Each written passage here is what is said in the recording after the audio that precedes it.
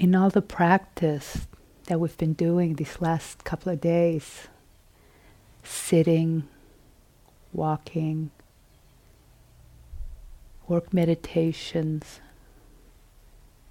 mindful transitions, regardless of how well we think we've been doing, how well we think we've been paying attention and being present, or how sleepy and restless and lazy and all the different things I've heard today. Regardless of that, we've all been developing stability, developing confidence, and developing well-being.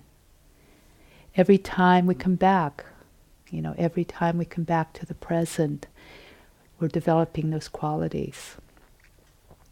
And those are the qualities that, as we continue to develop them, that create this very rich field where insight can arise, where there's a room to really see, where the mind is quiet enough to be able to see the impermanence of life in a very deep way, to be able to see the dukkha, the suffering, the unsatisfactoriness of these transient things that come and go, and then make it really, really clear that there's nothing to hold on to. And it gives us the confidence to be able to meet the unknown, that as we have insights into not self, an experience of ourselves without any points of reference. And so developing these qualities gives us the strengths we need for those insights to arise. So Gil yesterday spoke about stability, and so I'm going to focus today on confidence. There's Pali word that I love this word, sada. And I like the way the literal translation, it means, it's translated into being confidence, faith, trust. But I like the idea of the literal, which is to place our heart upon, to really place our heart upon our experience. What does that mean?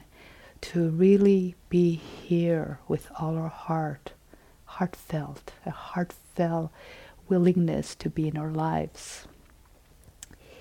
Sylvia Boorstein describes it as trusting your own deepest experience. And knowing that there's something in us that we can trust and develop, and that this just continues to grow as we keep practicing. The more we trust, the more that grows. So, in the dictionary, or somewhere on the internet, self-confidence is defined as the belief of our ability to bring about a successful outcome when faced with a challenge. The tricky part is, what's a successful outcome? So, and this is something that we can easily get caught in. We get trapped by having our confidence be dependent on how well we think we're doing. And so if we've, had a sitting where the mind's really stable and you go, oh yeah, I'm doing really great, so we're really confident. And then immediately after the sitting is, completely sinking mind, sleepiness followed by restlessness, by sleepiness, and nodding over, and then the confidence goes down. So confidence depending on outcome. What does that mean? The outcome is that we keep showing up. The ability to show up is what we're doing. We're not accomplishing staying awake. We're not accomplishing being any particular way, but we're accomplishing showing up. And that's what we develop confidence in. That's really easy to really get caught by this piece. Some of us are really hard on ourselves with our judgments and our harshness and our internal voices.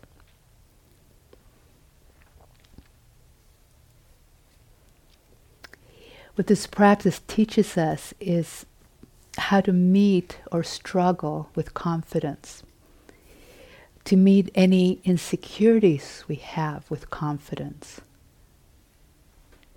So sometimes we think of that as the opposite, but the word that I like to, that confidence exemplifies is the word yes. Yes, I can be with this. I can be with this too. And when we do that, when we are willing to meet anything that shows up, something in us really deeply, deeply relaxes, because we don't have to be defending ourselves against the things we don't want to happen. And Lao Tzu, a Chinese philosopher, he said, I really like this, is kindness in words creates confidence. And I take that to mean it's the kindness in the words we speak to ourselves, or inner dialogue. So what is that inner dialogue in us? It's not being perfect in this practice that gives us confidence, but it's being willing to meet our imperfections with as much equanimity and openness as we can.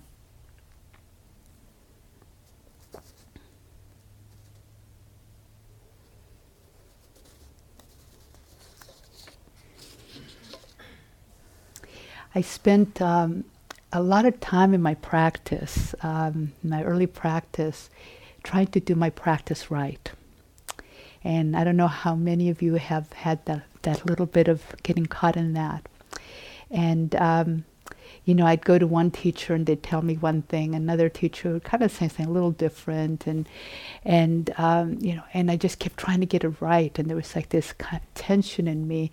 It took me a long time to really begin to understand that this practice, we know what's right from the inside. It's our own experience. That's what the Buddha taught. The Buddha didn't say, do everything the way your teacher tells you and then you'll be enlightened. He said, take a look inside yourself, try this, and see if you're less greedy, less hateful. See if those things happen for you. Then if they do, then you're doing the right thing. So we're looking at our own deepest experience, our own felt sense of rightness.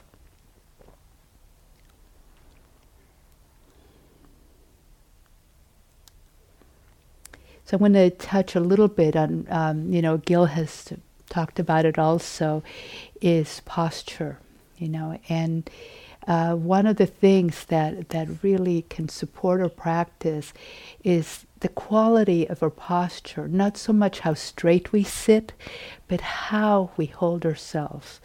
If I asked you to draw, how would you draw a confident person? Would you draw a couch potato, or would you draw, Wonder Woman posture? So those things really affect us. Amy Cuddy, I don't know how many of you have heard of her. She had some TED Talks, a little controversial, but basically what they found is that by people doing a power posture, where your body is in a posture that looks very confident in private, but then if people looked at you, people would think that you were more confident than if you hadn't done it. That you were more, a better job prospect. So just your own posture affects how you come forth, how you are seen in the world. But it primarily affects how you feel about yourself, and that's what you project. So even if your posture due to pain or tiredness, is a posture that might not look so pretty. I've been in plenty postures that don't look so good from the outside. But if my attitude is of holding my body with dignity, however it is right now, this attitude of really feeling in my body, this is a dignified place. This is an amazing body we have, regardless of limitations, and that quality affects the quality of the mind. Just like the quality of the mind, I think you've all experienced at some point, the mind relaxes, the tension, the shoulders relaxes. So it works both ways. It's a feedback loop.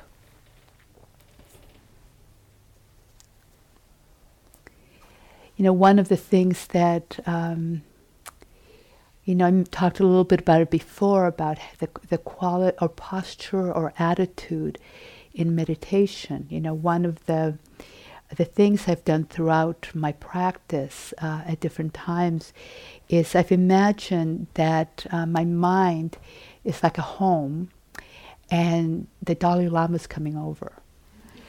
And how am I going to be? I'm going to kind of clean up a little bit, right? But when the Dalai Lama shows up, I'm going to give him my full attention. I'm not going to space out in dreamland.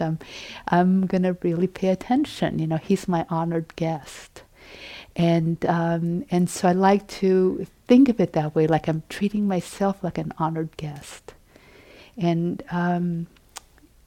So, I recommend that you really, when you sit, really notice how you're holding yourself and your body and your mind.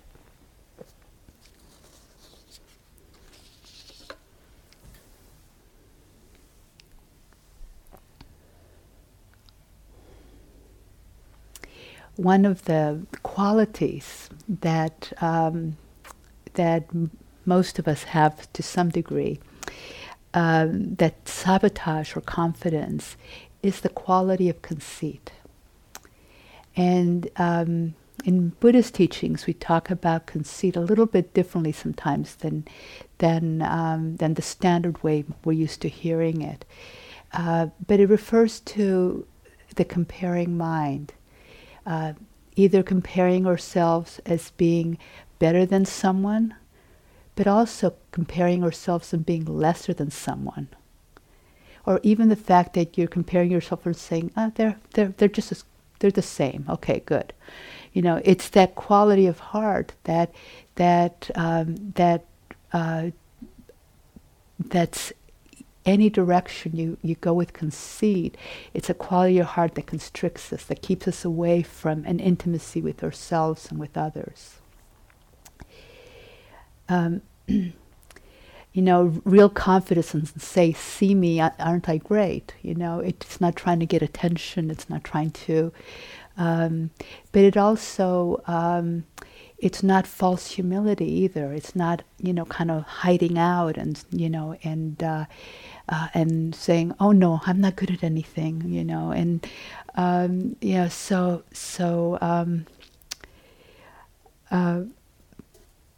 comparing mind,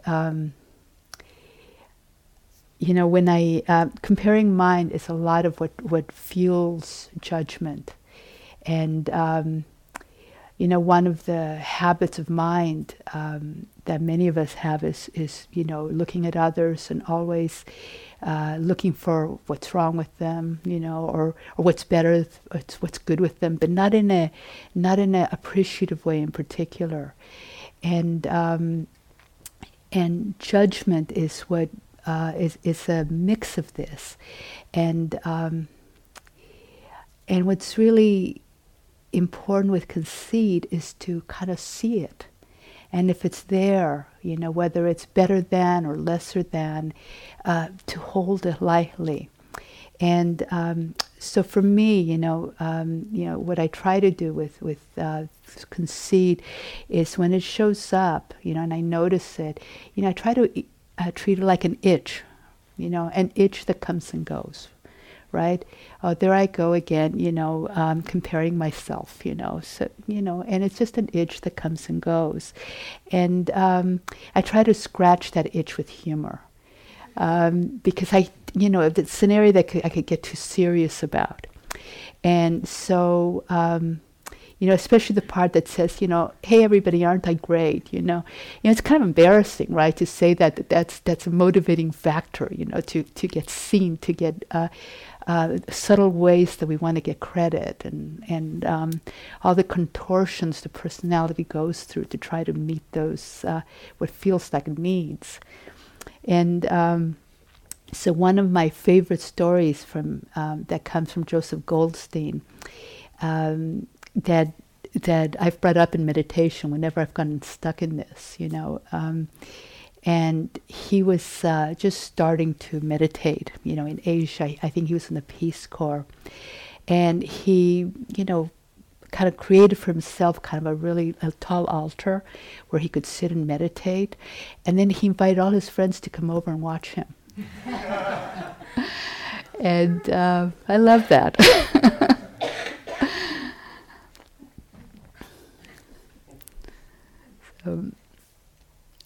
So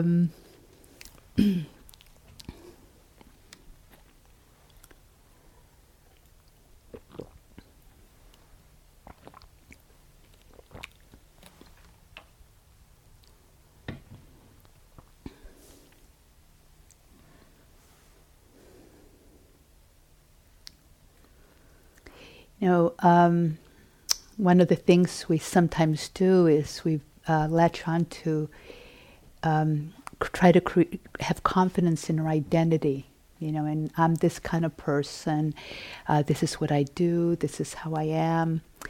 And, many years ago, I was a chiropractor. And, that was my career. I was very invested in this, in my identity as a chiropractor, and I'd go places. People say, "What do you do?" It's like, oh, good, this is who I am, and I, at one point I decided to stop working for a while, and I took some years off where I wasn't doing anything that I could put my, hang my hat on. And I wasn't doing any projects. I wasn't doing anything that had any socially redeeming quality. and then I started getting into the practice, and I still remember my very first, one of my early retreats. I was standing in line, a Spirit Rock retreat, and the check-in line, and the person next to me starts a conversation and says, "Well, what do you do?" And I looked at them and I, feeling really uncomfortable, and I said, "Oh, I'm living a contemplative life." And that was impressive enough, right?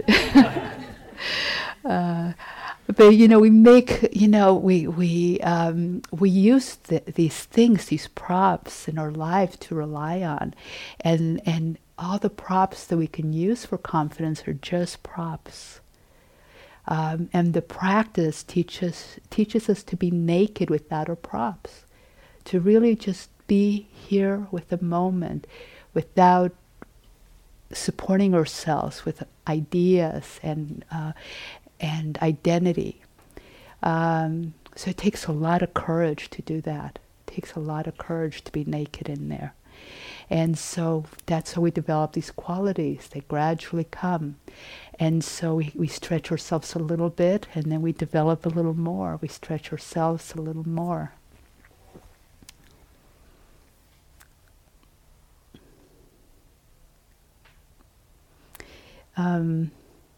In terms of identity, one of the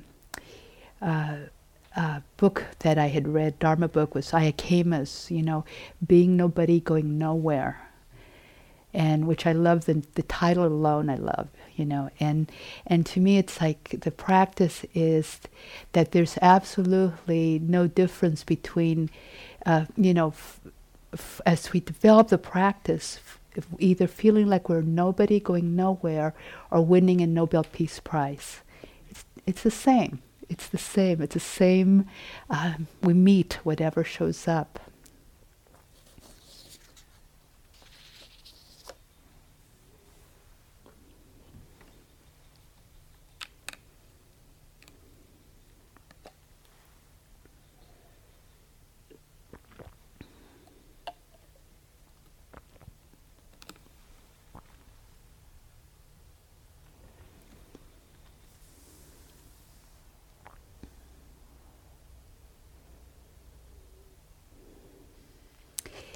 In this practice, we talk about the hindrances that show up in practice, the things that veil us from reality, from what is. And one of the hindrances that directly affects our confidence is doubt. And we can have doubt in the practice, especially if we've been sitting all day and followed one breath in a row. We can have doubt in the path. We can have doubt in ourselves. And so learning how to recognize that when it shows up and not buy into it, to really recognize, oh, this is a hindrance. There's a lot of wisdom to doubt, to certain types of doubt. The Buddha recommended doubt, wise doubt. Said, don't believe everything. Don't believe what I tell you. Don't believe what other people say. Don't believe tradition, but see for yourself.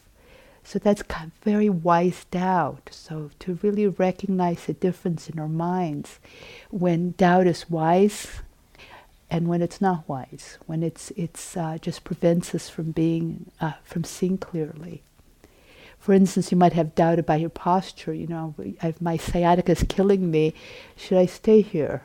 That might, wise doubt might say, maybe I should actually move.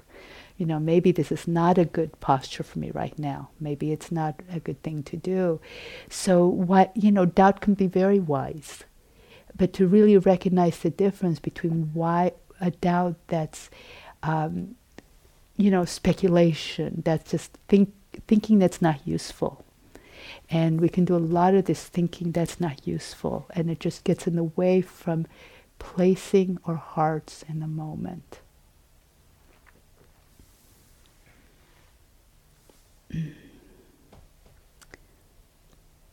When I first started in Buddhist practice, I started with a Zen teacher who I really, really liked her a lot. But for certain reasons, I was drawn to different teachings, and so I kept practicing, and I kept being split between, should I practice this way or this way, and just spent endless time in my meditation going, well, I'll do this I'll do that, I'll do this, and it caused such a it almost killed all my enthusiasm for the practice at the time. But I was fortunate to hear a teaching from, I still remember, from Jack Kornfield. He said, do a practice for at least 2 years, before you do something else, so you at least can really put your heart into it, and really see for yourself, really give yourself the time. And so doubt, doubt is the stuff that's not useful in there.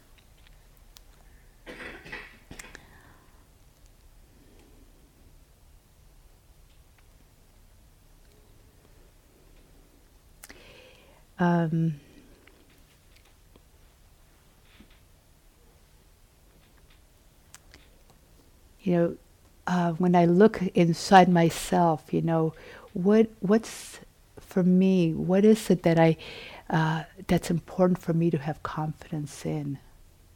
What within me do I want confidence in? And when I've asked myself that question, what comes up for me is actually the confidence not to cling. And it's when I'm wanting something, having the confidence that I'll be okay if I let go. When I'm pushing against something, that I'm really okay if I let go. It's that confidence not to cling, to let go of clinging.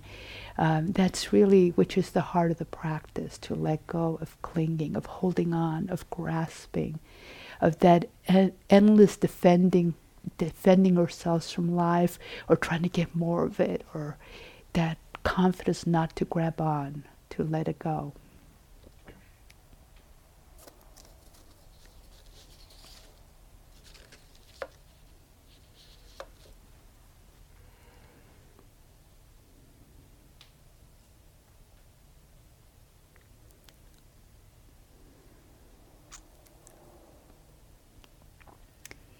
I like one of the reasons, I love having the image of the Buddha here, is that, this image exemplifies the quality of confidence in my mind. When you read about the Buddha's life, he was someone who had a lot of confidence. He didn't have false humility. He was okay, giving his opinion. He was okay going against the stream and saying, no, our monks are not going to follow the caste system. He didn't honor the traditions of his culture, the very deep traditions of his culture, because he saw differently. That took a lot of courage. So the Buddha, for me, is just such a beautiful symbol of the quality of confidence and presence, that inspires me.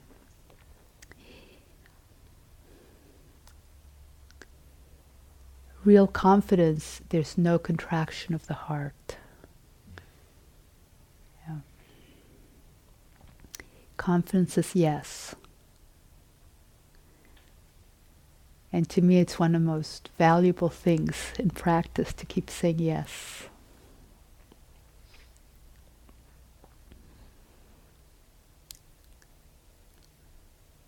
So we cultivate confidence by doing things, right? You want to learn how to build a house. You don't just read a book, but you actually start building the house. You learn how to hammer.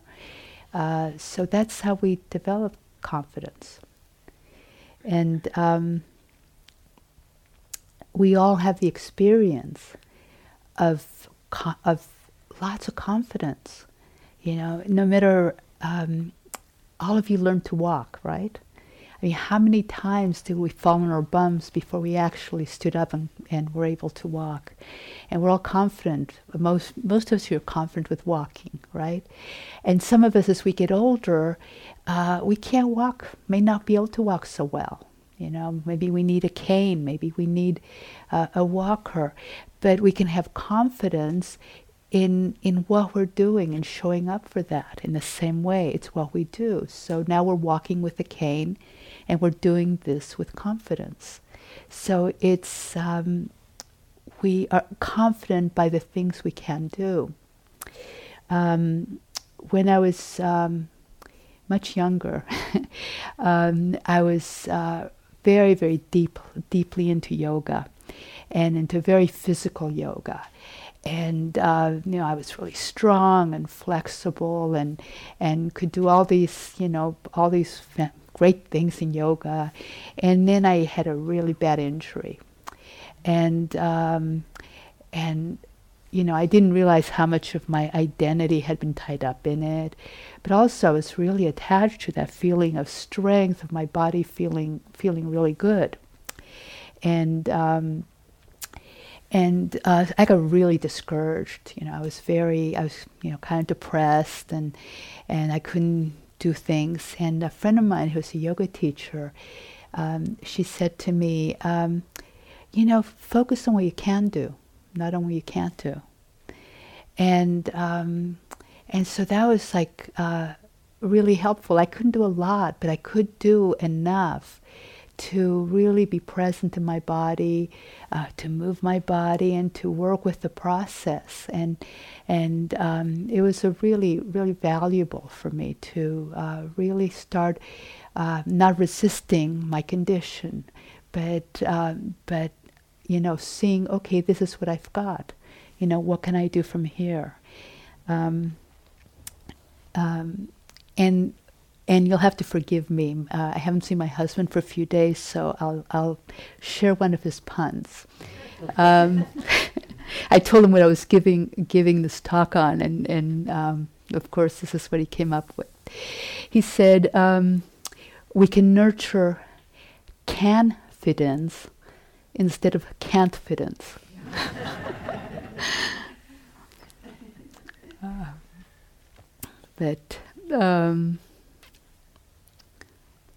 So as we continue to do this practice, the thing to, we it's obvious to us that we can't climb Mount Whitney if we huff and puff, to the corner. We have to we build slowly, gradually, and so it's really helpful to have. It can be very helpful to have little small goals as we practice, and that can give us a sense of confidence because I can do that. I can watch 3 breaths. Can I watch 3 breaths without spacing out?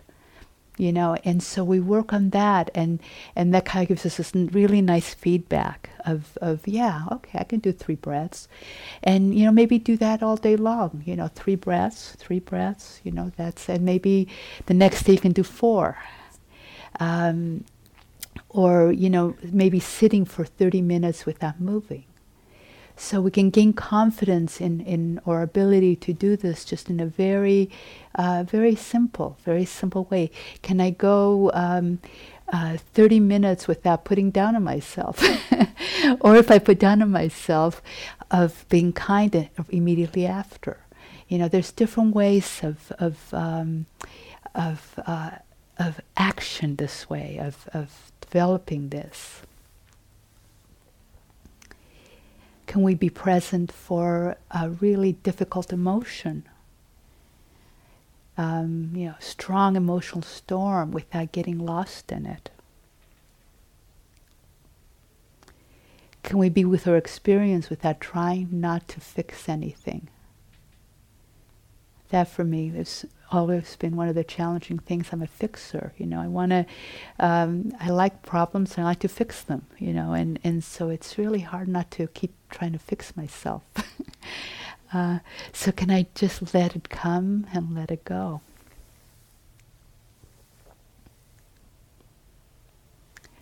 Can we meet boredom with confidence? Think about it for a moment. How do you meet boredom with confidence? You have to meet it. You have to meet it. You have to meet it, not shrink away from it, not try to get rid of it, not try to hide it, not try to change it. Just meeting it with confidence. We meet restlessness with confidence. Can we place our heart into this meeting? Here we are. This is what's here.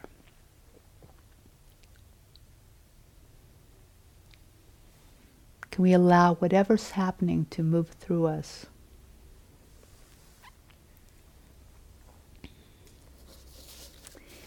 So I'm going to end with the quote from Ajahn Chah. So maybe close your eyes if you haven't, and then we'll sit for a minute after that.